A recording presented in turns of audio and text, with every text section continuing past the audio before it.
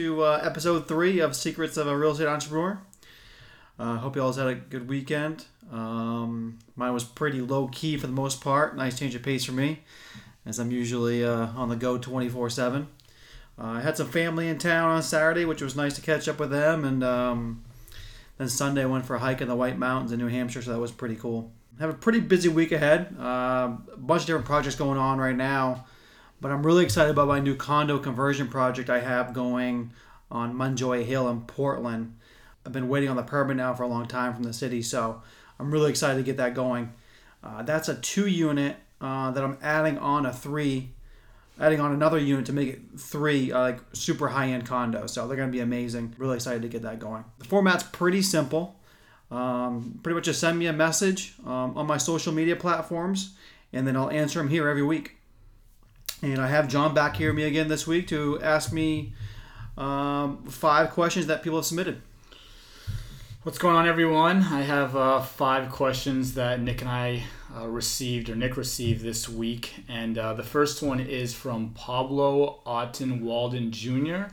He's really interested in getting into real estate, but he's wondering kind of what the path is, or the best path for him. And he's specifically asking if you think that becoming a real estate agent and then taking those commissions and reinvesting them is a good way for him to go to kind of break into the market. What do you think about that? I think that's a pretty good strategy to learn the market more than anything and get a good income coming in. Some of the greatest knowledge you can learn is your local market and what homes are selling for. You have to have those numbers right from the beginning to be successful. And I see a lot of people starting out, that's kind of how they fail. They kind of shoot for the stars, thinking their property is worth more than it really is. And ultimately that comes out of the bottom line, when you're selling something. So, and it goes the other way too. You got to make sure you're buying right. So, and I wouldn't mind seeing more people start out this way. I think it's a good way for you to learn. But keep in mind, that should only be used in the beginning to learn and gain capital. Going forward, you want to get out of that to maximize your leverage of your time and freedom that I talk so much about.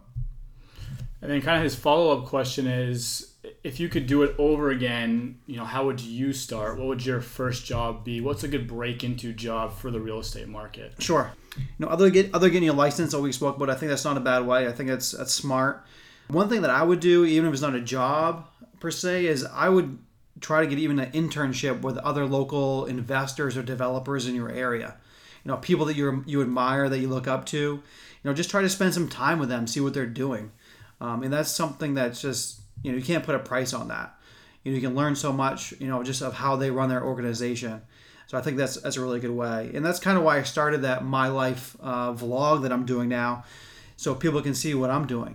I think that's a good way to do it. And also it's kind of how I started. I think it's a good way is to really get out there in the field and learn the trades. That hands-on experience, is something that's really valuable too. Get out there and swing a hammer, learn what it takes, get a little sweat going, learn every aspect of construction so you know what it takes and you have that knowledge.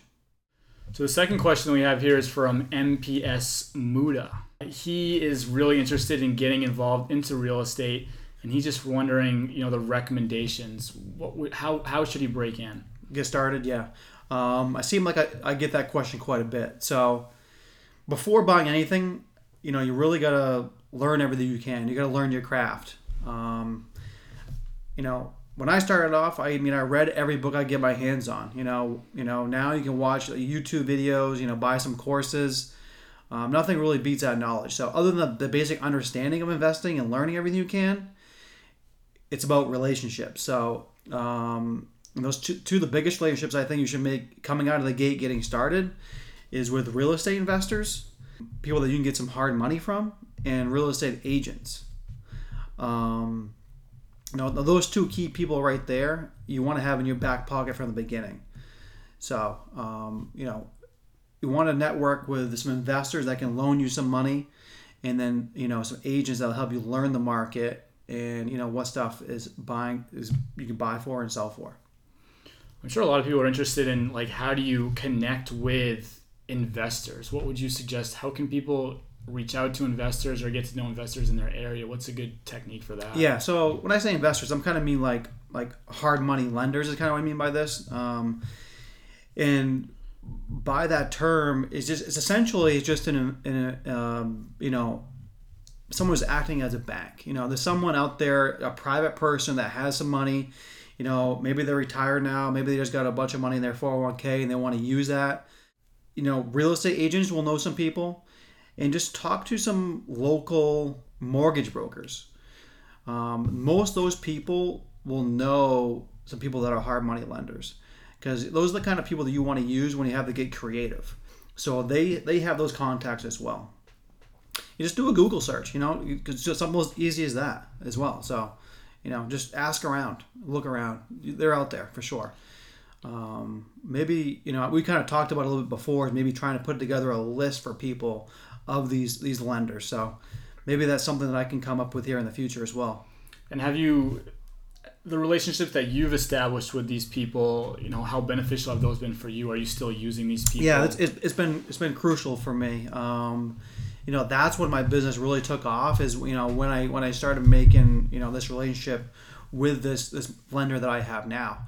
And I've only ever used one lender since I started. I made that really good relationship, and that's what it's all about. So now I can just call this person up and say, I have this deal, I need this much money, and it's go. You know what I mean? So once you establish and once they trust you and they know what you're capable of, that's when it gets easy.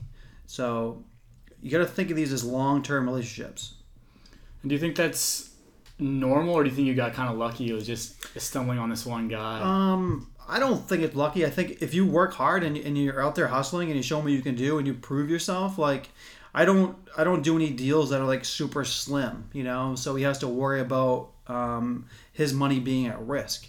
And also now I'm at a point where I always have a lot of skin in the game too. I put my own money in, so it's kind of a mutual thing.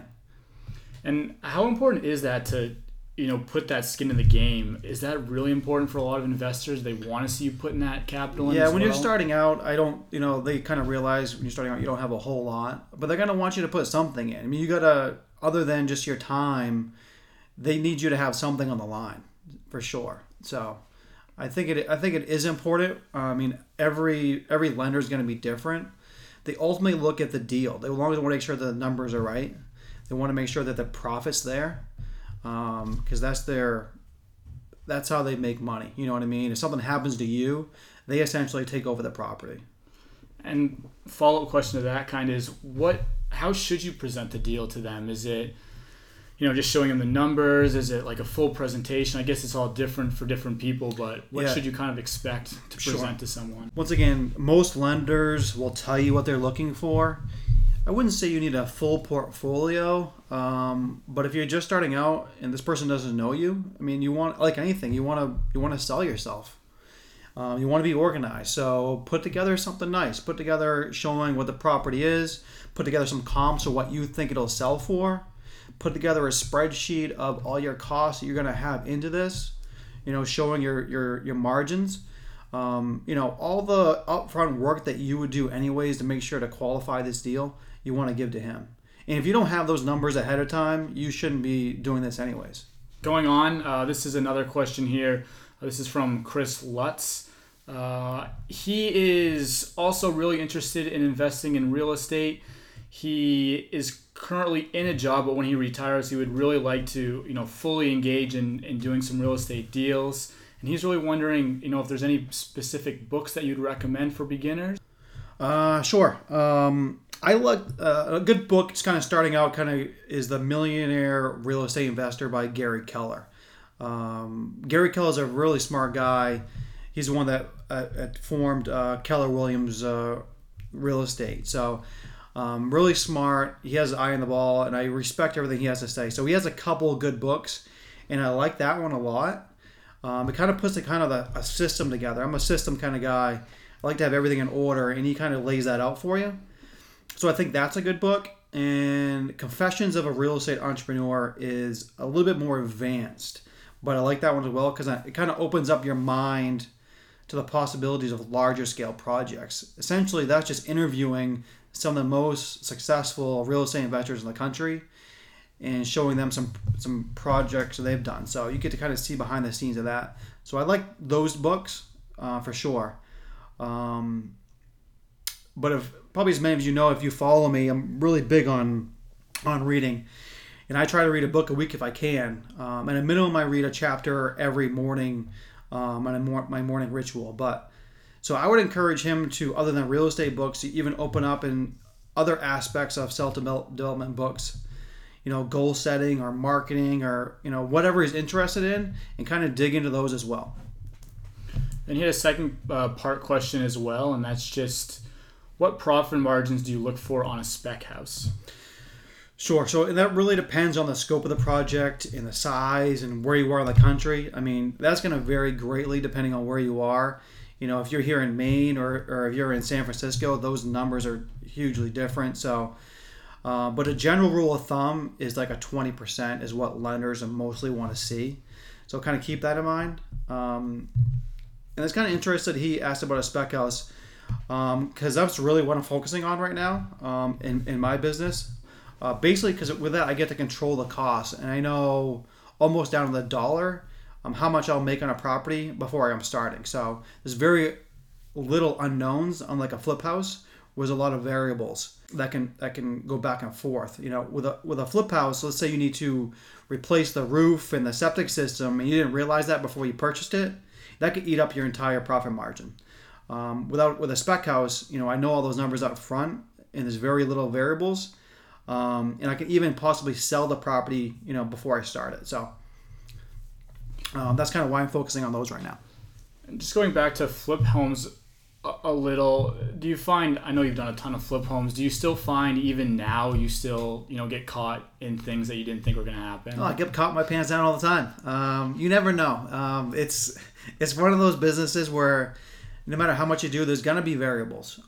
But that's why you have to buy right. I don't buy any flip houses anymore that don't have a really nice profit margin built in, because there's always things that come up, and I like to be there all the time. So I got to figure in my time of how much time I'm going to be spending there and coming up with ideas to maximize, the deal. There's always ways to kind of tweak it, and ideas to, get a couple extra bucks here if I do this. But for me, it's, now my time's valuable, so I got to make sure that I'm figuring all that in. Switching gears here a little bit, this is a question that, I came up with today. I think it's an important question, and I just want to know how you kind of speculate on the temperature of the market. What do you look for? Is there current events or anything like that you pay attention to that kind of dictates where you think the market's going? Sure.